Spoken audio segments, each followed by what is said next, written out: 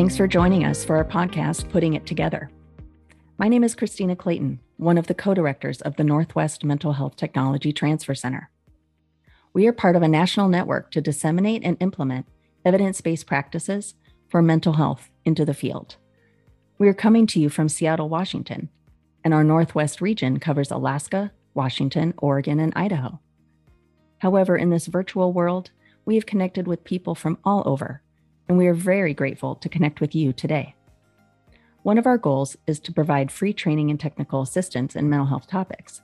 And now we are offering a podcast because we were told there weren't many podcasts out these days. Just kidding.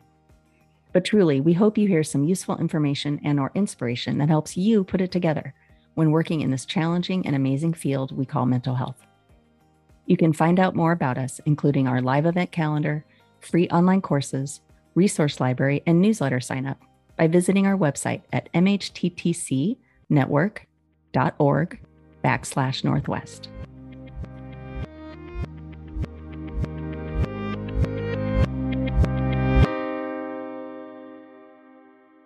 Well, I'm so very excited to be with you here today. I'm sitting here with some colleagues from our department at the University of Washington, Akansha and Sarah. I'll let you introduce yourselves. We are collaborating and so fortunate to help support this mental health institute that you all are putting on and worked so hard to create. Can you just introduce yourselves a little bit before we get into some of the questions?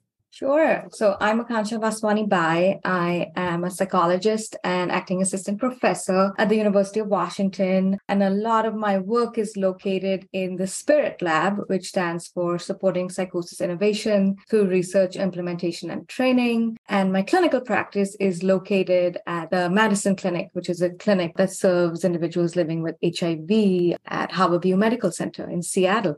Thank you for that. And Sarah? Hello, I'm Sarah Fikre. I am a research coordinator at the Spirit Lab, working under Dr. Vaswani-Bye. I'm mostly working to support the Mental Health Institute, newly launched their initiatives, and born and raised in Seattle. So Seattle's home to me, came back from college and joined the University of Washington since then. Fantastic. Well, we're here to talk about some really important issues. And I think not everyone that's listening will be able to be part of this Mental Health Institute. It is for Washington State providers, and there are 3 tracks. But the social justice and inclusion track is really paramount. And I think such progressive work. And I'm so humbled and excited to be part of this. Let's start at the beginning and how you got into the field. We know there are disparities and inequities in access to culturally and structurally responsive mental health care for individuals and from different communities or identities. So, Akansha, what has been your journey into this field and what led you to this particular part of the work? I started this work a little over a decade ago back in Bombay, where I was born. And I always like to say I entered the mental health field through disability work. So my first job as a baby therapist was at a place called Ummeed Child Development Center, where we worked in supporting families impacted by developmental disabilities. And I think that sort of has really framed my work in the mental health field, because even at that time, the idea of disability justice, thinking about how environments contribute to the way disabilities are experienced, how things like maternal mental health impacts child outcomes, thinking about access to childcare, thinking about supportive family systems, thinking about access to education, all of those issues and how they impact the trajectory of a diagnosed disability were conversations I was having at the beginning of my career. And so when I pivoted into working with more serious forms of mental health conditions, that has been the backdrop. I left India, did a master's in marriage and family therapy. And again, the ideas that I was introduced to were really focused on like examining systems and systems at a microcosmic level in terms of like family systems, but also broader systems where you go to school, where the community you live in, the nation that you live in, and how that impacts your lived experience, right? Ideas from feminism, like the personal is political, and what does that mean? And then I went ahead to do a PhD, worked with Dr. Lisa Cosgrove, and we really, in that lab, the lab was called the Bioethics and Human Rights Lab, really looking at structures of psychology and psychiatry from a lens of institutional corruption. So thinking about how systems, again, impact what clinicians might do on the ground, sort of put in a nutshell. So that's sort of been the backdrop of my work. And so when I had the opportunity to be the track lead for the Social Justice and Inclusion Institute, I was very excited to think about how to bring these ideas to practice for clinicians in Washington State and be in dialogue about them with people. Well, that's amazing. I think we don't always have people seeking to work on these aspects of the field, and it's so hard. Like a lot of people come to the field, they want to help, they want to do good work, but to sort of look outside of that one-on-one meeting space is really important because it does matter where you live. It doesn't matter who's in your family. It doesn't matter about those things. It's fantastic. Sarah, you recently joined the team. Is it a few weeks now? Few weeks, yeah. Very busy few weeks. And you're working with Akansha and others. How did you join this field? How did you come to be working here? What are you hoping to do? And what have you noticed so far in your career? I would say my introduction to systems and structures is one that's been personal. I think a lot of people are already introduced to systems, as soon as they're born. I grew up in South Seattle and, there are conversations I've had, with my friends, we drive up north and, oh, wow, suddenly there's so many more people walking their dogs and so many more parks over here, like compared to where we live. And so these are things that have always been a part of my life. And I had to take some time to really think about, this isn't quite fair. And what does this affect? How does this affect people's lives? How does it affect my life? It wasn't really until I got into college that I was introduced to a completely new environment that I really began to see that there were such differences in the way that we were living compared to, maybe more affluent communities or better access to resources. And so that's where I started thinking, well, I am interested in, mental health outcomes, how different life experiences can impact your mental health, which is why I was really excited to join the Spirit Lab and specifically work with the Mental Health Institute, is because we are interested in those topics. We are interested in learning about people's lived experiences and how that relates to how they're treated in the behavioral healthcare system. I think something that I hear discussed quite a bit, but is still sorely lacking. Every equity conference I've attended in the past couple of months talk about just the lack of providers, the lack of leadership, the lack of doctors, the lack of people who can make decisions coming from communities of color, from communities that haven't historically had those opportunities. And it's still a pretty disparate system we're living in. So I'm just really glad that you all are trying to change it from within and want to still strive to do this because it's really, really important. We've mentioned this track, the Social Justice and Inclusion track. I will probably say SJI for short, as we talk about this a lot today. But what were your hopes and intentions with this track? I know there's some history around what we're trying to do in Washington State and training providers, but you had a huge role and the lead role in trying to develop this track. What were your hopes and thoughts about that? So I want to acknowledge that it's the first time we're launching this SJI track in Washington State. So I think my first intention is to learn what's effective for people, what seems to resonate for them, because I truly believe that our clinicians who have the boots on the ground, ears to their ground, are in a position to really know what our communities need. And so I think my first kind of intention is to learn from providers as they attend some of these sessions, what matters to them, what they think will make a difference to the communities they serve. And then with the hopes of thinking about how to incorporate some of these ideas in our mainstream settings, in our trainings, whether they're offered through MHTDC, through Spirit Lab, through our CBTP endeavors, through our involvement with first episode psychosis care, through our PAC teams. So I think the first step is learning. The first intention is learning. I think the other thing, recently I read an article by Tariq Yunus called The Muddle of Institutional Racism in Mental Health. And there was a line that Tariq, in that article by Tariq, which said, no amount of training can reduce inequalities unless the causes of inequalities are understood and addressed. And that statement really gave me pause because I'm like, well, here I am, developing this training institute. And it made me think, okay, no amount of training can reduce inequalities unless the causes of inequalities are understood and addressed. But how can we incorporate in our training conversations about causes of these inequalities so that practitioners and providers have a sense of unpacking and understanding systems of power, but also think about ways to address them whether in micro levels in conversation with people, but also think about us as mental health practitioners at a macro level. What is our responsibility? What efforts at advocacy can we make? And I think knowing that each of us takes up these issues in different ways. I remember being at a BIPOC community meeting a few months ago and somebody making a point that some of us contribute to change in small, quiet ways, and some of us are louder and more public, but all of it matters. I truly believe that. All of your efforts matter. I know people are doing this work already. I truly believe that. There's many of us out there who care about these things. So I think the other intention is to acknowledge that, but also think about how we can begin understanding some of these causes of inequality. It's kind of like Sarah was just saying. You saw the look on my face and podcast, so people can't see the look on my face, but that's exactly it. Being curious about this unequal access to green spaces and what that is to mental health. I really hope that people who attend these sessions find that they provide them with a mechanism to deconstruct and unpack systems and structures that contribute to what we say are marginalization and oppression, to examine cultures of power, but also find points of resistance to power and how people are responding to it. That's some of my intentions. I'm just laughing because resistance, I think that's the only sentence where I would support using that term.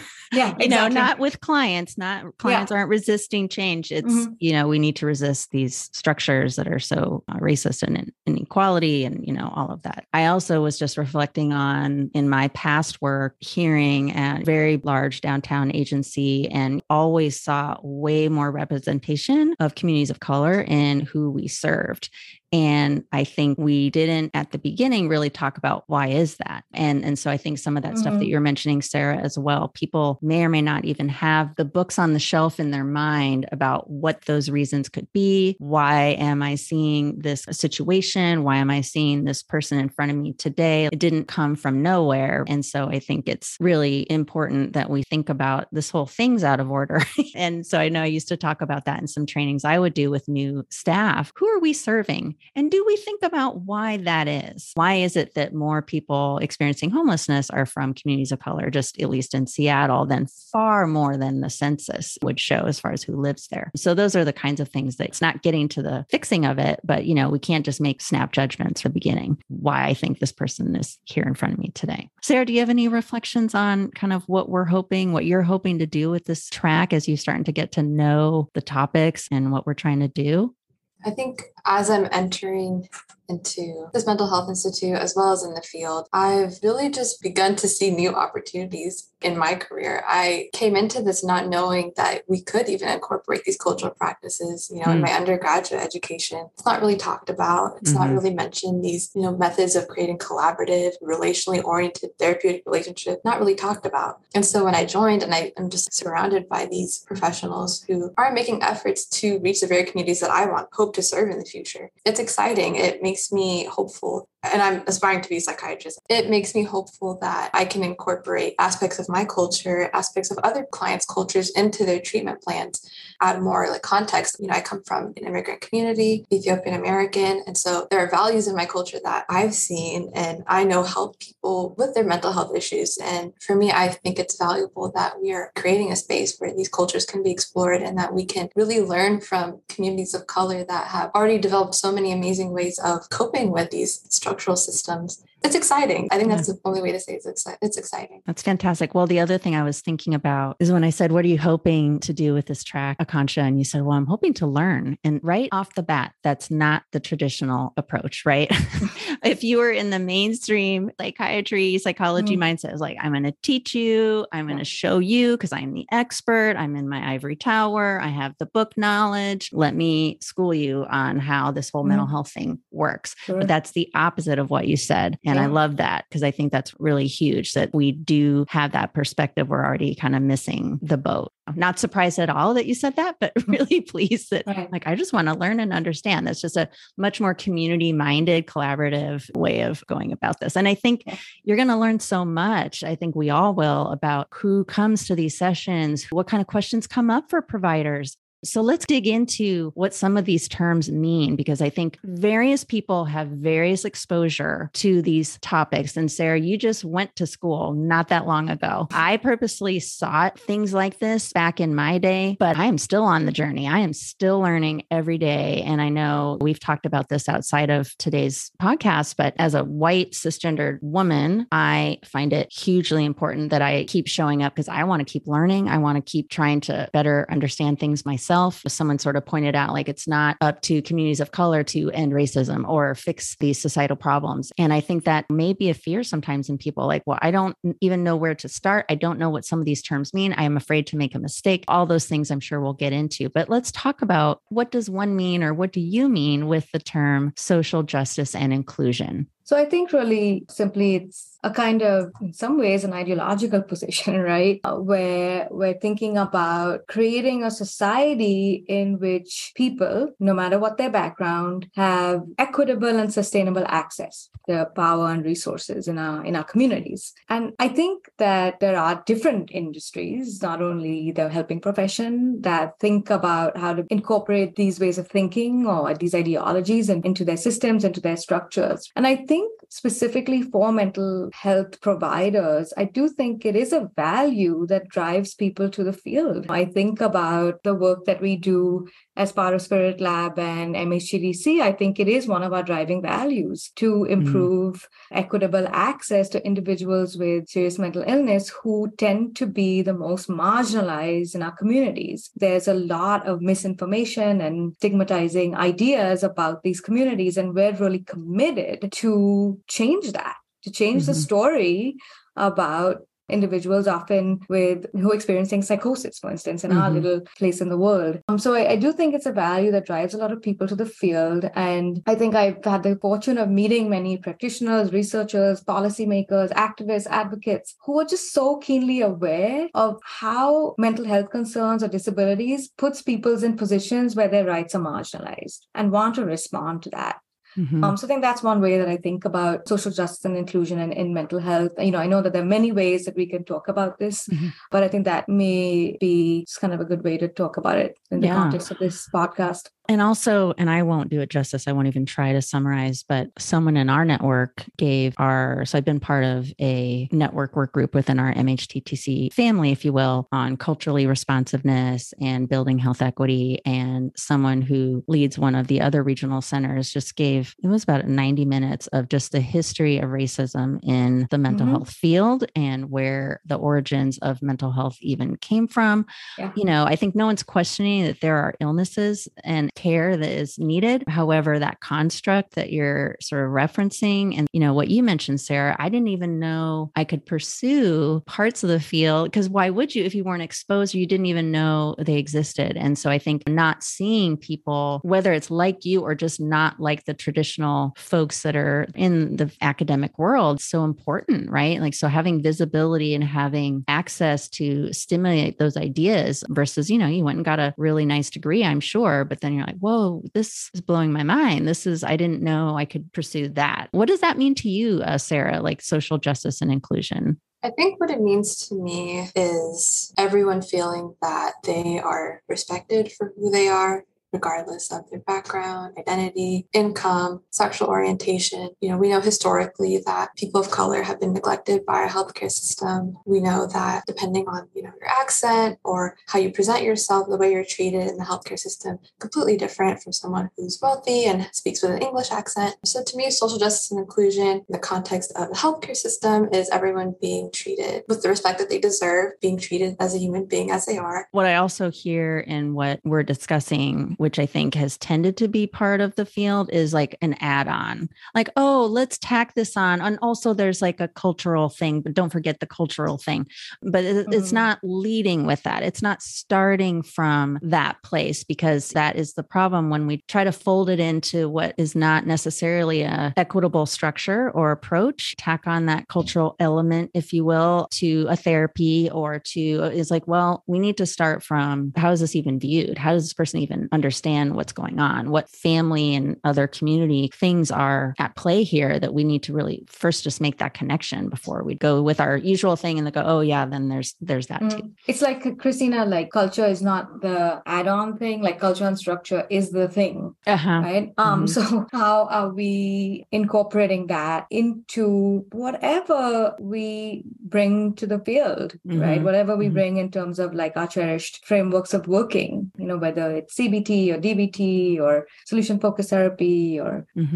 Let's talk about, there are some struggles and that is real. It is at play right now in most probably clinical settings. These topics are very complex. We know our helping professional fields have not really attended to these and have done real damage. I mean, we aren't even getting into all of that, but we keep striving to do better. What have you noticed since you've been learning about this, finding it in your own work, finding it in your own life, being inspired by what probably were, I think in your case, Sarah, these aha moments that were not positive to go, oh, wait a second.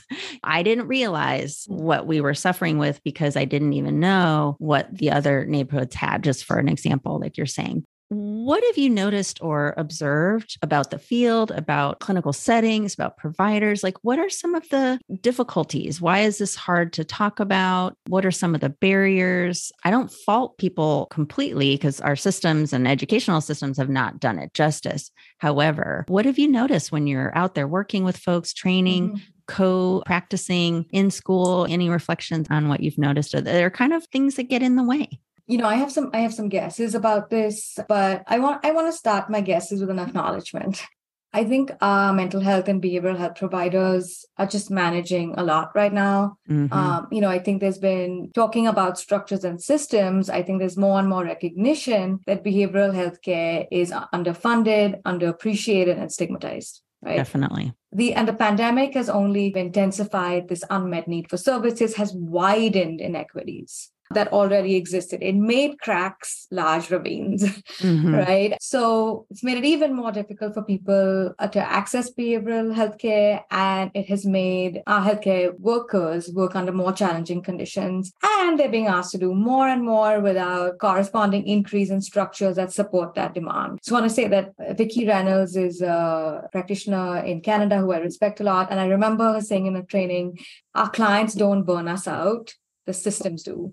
No client is coming up and trying to set me into flames or anything like that. But it's the stressed out systems. And that was such a huge shift for me. Like, oh my gosh, if I'm in this position, of leadership or being able to form these trainings, how am I attending to some of those structures that contribute to these feelings of burnout, right? How can I make people's jobs easier rather than harder? So I just want to acknowledge that. And so I think my first guess kind of ties into that people have so much else to do, so much paperwork, so much red tape to even be able to sit down with people.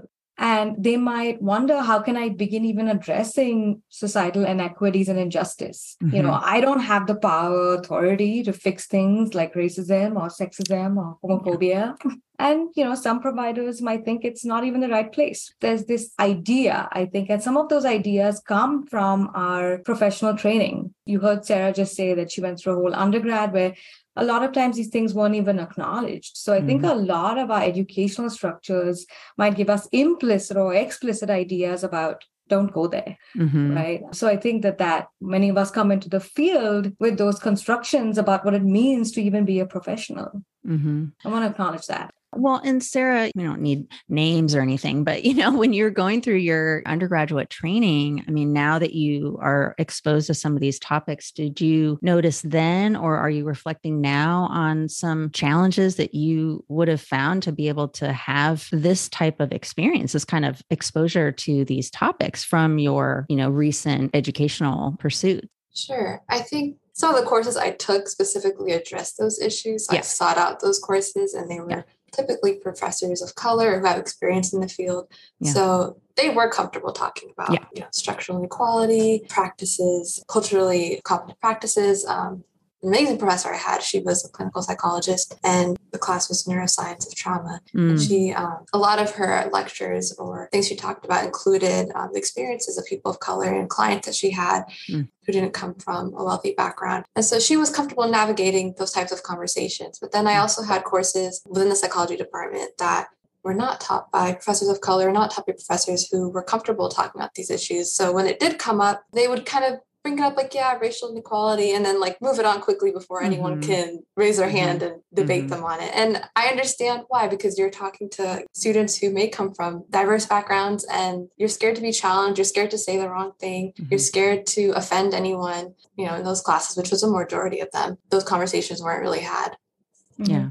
And we've talked about this, the track that you have put together just brings up so many, and I try to learn about this stuff, and I am blown away at the topics that you're bringing to this track. You have wonderful presenters. You're doing some of them, speaking about a lot of powerful topics. I do think sometimes, even if we had gone to school, even if we sought out some of these topics, this stuff is progressive. There are circles, I imagine, where, I've heard you talk about that, Akansha. You have sought out communities of professionals of color, of women, of people from different communities, so you can have those connections. And if we didn't have that or didn't learn about it, some of these terms, my thought is that I don't exactly know how to define them. I am very excited about them, but I wonder if we maybe can talk about, what do these terms mean? The light bulb goes off when you hear that and you suddenly see things in a different way. So let's dive into some of these so we can talk through them. It's stated liberatory ideas and embodied practices.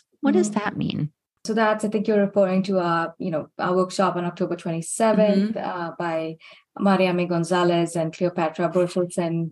I'm really excited for that one as well, because my guess is that they're going to be bringing in pedagogical and knowledge ideas from Latin America, thinking about ideas from that part of the world and how can that influence our psychology practices in the United States, because liberation psychology came from that part of the world. And so, alluding to what Sarah was saying earlier, how do we consult other communities, community knowledges about how to address or eliminate these racist practices at the individual, institutional, and structural levels? And I think Cleopatra brings in her background in movement-based therapies to the work. So it's also thinking about how do we bring creativity to our work instead of just dialogical approaches or just, when I say dialogical, only based on talking, how do we bring in some other ideas? So I'm really excited about how to bring in the body, how to bring in creative practices more in work with people. So I think that that's an idea that will be addressed on October 27th. That would be great. Akansha, can you talk a little bit about what folks that are fortunate enough to be able to participate in these trainings, but I think the topics are so wide reaching, can you talk about some of the ideas that presenters will be talking about, and knowing that these are such progressive terms and ideas and that not everyone's getting this in their training? Can you just share some of those ideas that folks will get to hear about? And Sure. There's so much that I'm excited about. And, the first one, so we kick off starting tomorrow. Charlie Lang is going to talk a lot about how the construct and system of heterosexism impacts LGBTQ health. And I love the quote that he has in one of his handouts, and it says, by Audre Lorde, and it says, the heterosexism is the belief in the inherent superiority of one pattern of loving over all others, and therefore its right to dominance. And kind of how that trickles down into people who identify as LGBTQ, how it identifies into their own identity and meaning making, and how we can unpack that with people. So I think he will really kind of introduce us to a mode of inquiry that can help practitioners examine and challenge some taken for granted assumptions and ideas that impact people's mental health. And then I'm also really excited about bringing the power threat meaning framework to the United States.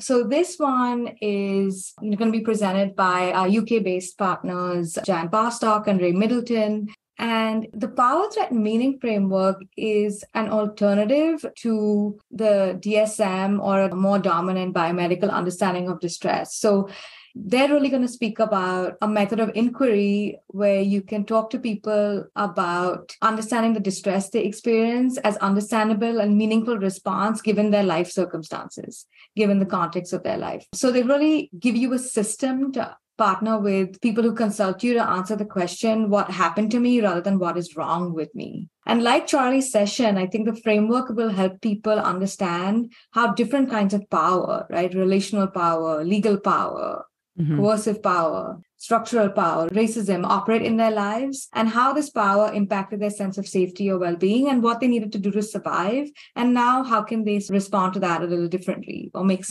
meaning of it? Let me pause there just a second. I mean, it's making me think of that exercise, unpacking your privileged backpack, and that you don't even notice because it's where you've been the entire time. And so it's so hard. I mean, I know a lot of these terms and ideas may be disconcerting for people. They may not understand what some of these terms mean, but that's all the more reason to listen and come if you can. And we hope to add more of these kinds of topics to our offerings as a wider regional center. But it's so important that, we don't get scared off by terms we don't know, because they really mean some pretty powerful things. And, I think they'll all resonate when you actually hear them or do some more research or pursue some other avenues of educating yourself, because it's not coming in the regular traditional route. So I just wanted to reflect on that, but please keep going. I also think about, I'll say kind of a short story about, I was reflecting with my partner the other day about now with YouTube and Spotify, right? We can listen to music from like anywhere in the world. And that's pretty amazing, isn't it? Like you can hear these songs that are that you would never otherwise have access to. And I think about that often in our field, about a lot of times ideas from the so-called global north or the west were exported out. But what if we traffic differently? What if we have an exchange of ideas? And now that's possible. It opens up our world in a different way. It's kind of like, Sarah was saying like, oh, wow, there's this whole kind of like different way of being that I can learn from. So I think that that's part of it as well. I'm really hoping that some of the things that people get from these workshops, and I'm thinking specifically about Marcella's workshop on November 18th about the role of the mental health practitioner on decolonial practices, because she will be sharing concepts from Caribbean and Latin American knowledge systems that that we haven't had a lot of access to, and thinking about how we can utilize those ideas in practice context here in the United States. So it helps us kind of consider, okay, what are Eurocentric practices?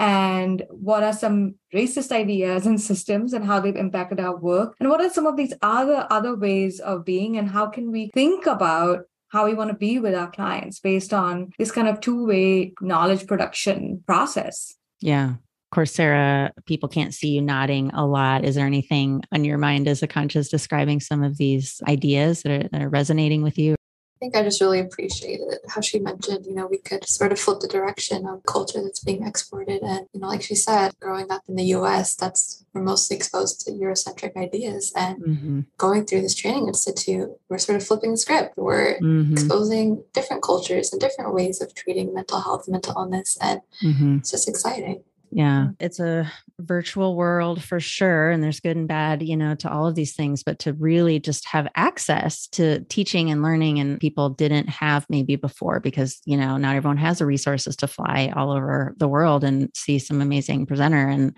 it's really great that, you're making those connections. Well, and I think we know that it's possible. Look at how mindfulness has taken off, right? It's based on Eastern traditions. And look at yoga. It's so interesting to me to see that part of my culture being taken up in many different ways. I think I really am interested in a two-way street of knowledge production and thinking about how we can all learn from each other. Here's a final question that is just on my mind. What will success look like with this track? Now, again, that doesn't mean it's the same for every person. It doesn't mean it's one universal and exclusive successful metric. I mean, in your experience, from your perspective, and what will people experience? What will you see? What will you experience? What will the field experience? I think one metric of success is that people feel like these ideas and practices are demystified and within their reach. And the other thing I think that Sarah was alluding to in something she had shared is to not be afraid, to be okay with discomfort, to lean into that fear, because I think when fear is present, we might not take risks or do things that we might want to do because we're scared of being judged, we're scared of being canceled, we're scared. There's a lot that it motivates, right? So I think that people felt that these ideas were more accessible to them, depending on, again, where people's identities and social locations are. I know that a lot of my fellow clinicians of color are already doing this work. I want them to feel more empowered to speak up. In places where they feel like they've been silenced. I know that there are so many white identifying clinicians like yourself, Christina, who want to do some of this work, but maybe fear holds them back. Maybe they feel like they can't speak up for whatever reason, right? So I think a demystification, a fear reduction, and a feeling of more accessibility to employ some of these ideas in your work and truly partner with people in more collaborative and relational ways. And I love what Sarah said about we all have a right. This is a right to good mental health. It's a basic human right. Yeah. And so how do we actualize that? That's kind of what I hope. What are you hoping, Sarah? I know you've been intimately involved in all the details, logistics, and all these things. What will success feel like to you after this is done? Cultural competence, learning about cultural identities, learning about cultural practices, social justice work. You're not going to be an expert on that after one training or a couple trainings. It's a lifelong pursuit. It's a learning process that everyone, people of color, white people, everyone has to take on this, responsibility of learning about different cultures, learning about the structural inequities present. And my hope would be through this institute is people begin developing that learning process, begin generating interest in different communities and how they treat mental illness, developing an interest in, what are the systems at play? What are people experiencing? What are my clients dealing with on a day-to-day basis? And how can I make their experience at my office a more comfortable one, a more safe one, where they're better able to connect with their clinician because they've taken on that personal responsibility of meeting them where they're at. That's my hope. Well, I already know you've succeeded because A, it's happening, and B, people are going to really enjoy it. I think C, I am very, very grateful that you and I connected, Akansha, on kind of an unrelated note. And then you let us come and try to be part of this because that's really important to me and it's important to our center. I'm very excited that you have joined the team, Sarah. So that's a success. And that hopefully, like you said, we'll kind of peel back some of the curtains that are on these really important ideas that maybe people haven't experienced before. And we'll just keep them on their journey as we were kind of talking about before. Like you said, Sarah, it's not over because you took a training or you checked a box and you attended some webinar and now I'm an expert. Like, no, nobody thinks that. I'm just so excited that we have some of this material, that we're getting more visibility. And so that's already very successful in my mind. And I'm personally very grateful to be part of it. Thank you so much for your time. It's really important stuff. So look forward I just want to say thanks for the invitation, Christina. I'm going to attend a workshop this weekend about questions that I wish I'd been asked, about all those stories gone untold, right? For the questions that I wish I'd been asked. And I really want to thank you for saying, hey, Akansha, can you please answer these questions? And I'm so excited that Sarah said yes to joining us in this particular interview because I think her perspectives are so valuable and meaningful to me. And I'm just so lucky that I get to work with her. And thank you both. Thank you for having me. I really appreciate it. Thank you, everybody, for listening and for your time today, Akansha and Sarah. Thank you so much. You can find resources related to the episode in our show notes, so be sure to check those out. Learn more about us by visiting our website at mhttcnetwork.org/Northwest. You can also follow us on social media at NWMHTTC. This broadcast is brought to you by the Northwest MHTTC, which is funded by the Substance Abuse and Mental Health Services Administration, or SAMHSA. However, the content does not necessarily reflect the views of SAMHSA. Thank you so much for listening. We look forward to connecting with you again so we can keep putting it together. Take care.